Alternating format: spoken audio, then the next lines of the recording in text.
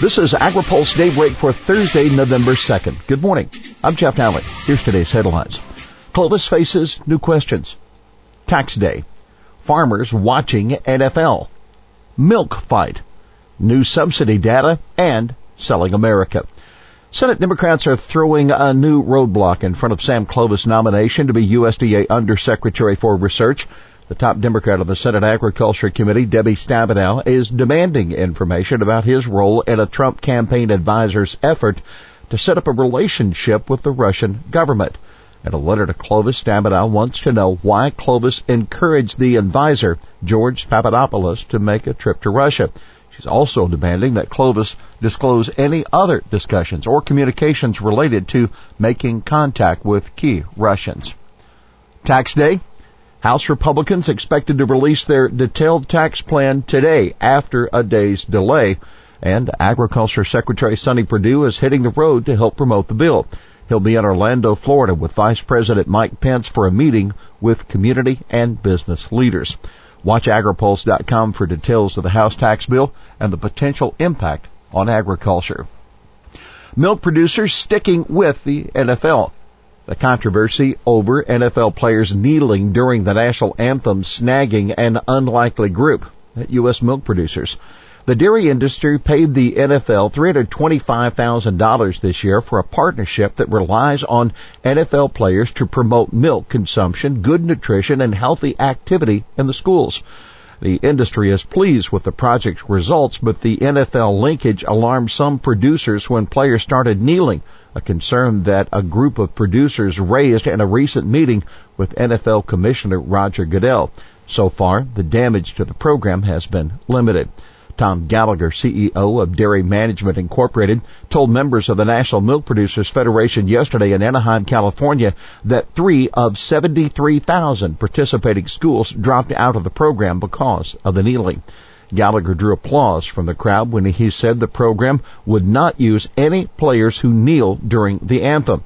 But he said DMI will reevaluate the program at the end of the year. For now, the support and supplemental funding the project gets back is worth far more than the $325,000 DMI puts into it. There are dozens of players who are doing wonderful things in their communities. Those are the players we use, Gallagher said. War between dairy and alternatives heats up. One of the hottest topics at the National Milk's annual meeting is the increased competition from almond and soy milks and other plant-based dairy alternatives. The industry is pursuing several approaches that include appealing to FDA to restrict the use of the term milk to dairy products and pushing legislation called the Dairy Pride Act that would accomplish the same thing. The industry's new slogan, Undeniably Dairy, is also subtly suggesting that alternative products are imposters. But the plant-based products are fighting back. Representatives of the Plant-Based Foods Association have been on Capitol Hill this week lobbying against the Dairy Pride Act and will be holding a media event today to promote their cause. The group, which recently added Campbell Soup Company, cites Nielsen data saying sales of plant-based dairy alternatives, including cheese and yogurt, have increased 20% over last year. Blue Diamond, the almond growers cooperative, also is part of the effort to push back on the Dairy Pride Act. Trump still wants to fix locks and dams.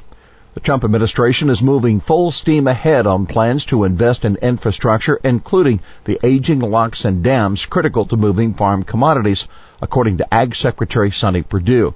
The secretary said, quote, "One of the advantages we have over Brazil is infrastructure." He spoke yesterday at a White House event called the Rural Infrastructure Conversation, which was attended by industry and watchdog groups.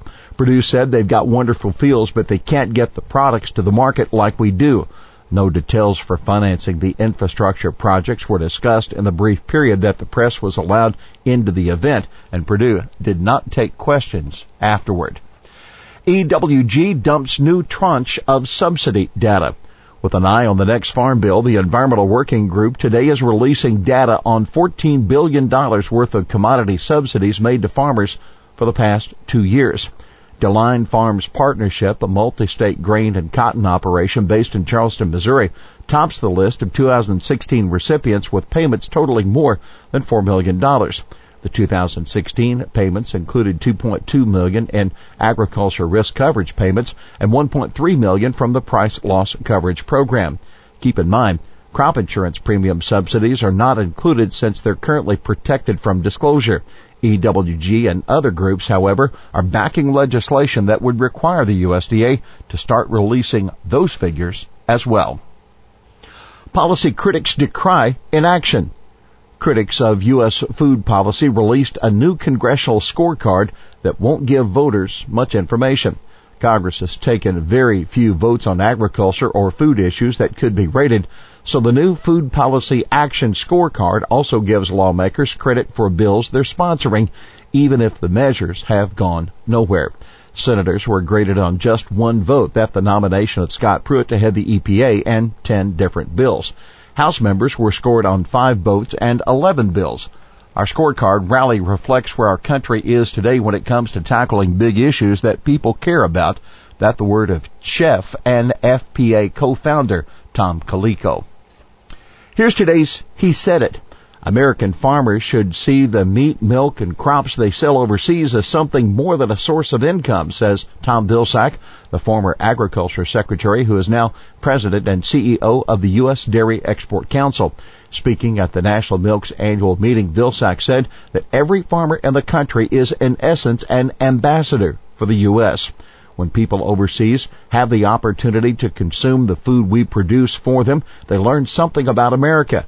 They learn that there is great care to safety, that U.S. farmers genuinely want people to enjoy a product and they want it to be safe. They learn that America is a country of great abundance and the capacity to produce more than anyone in the world. And they learn that American farmers are deeply concerned about their land and the environment. Expanding exports is about expanding the American brand. Well, that's Daybreak for this Thursday, November 2nd. AgriPulse Daybreak is brought to you by Watkinson & Miller, America's most experienced law firm in agricultural and derivatives law, and by Dairy Management Incorporated. For the latest news out of Washington, D.C., visit agripulse.com. For AgriPulse Daybreak, I'm Jeff Daly.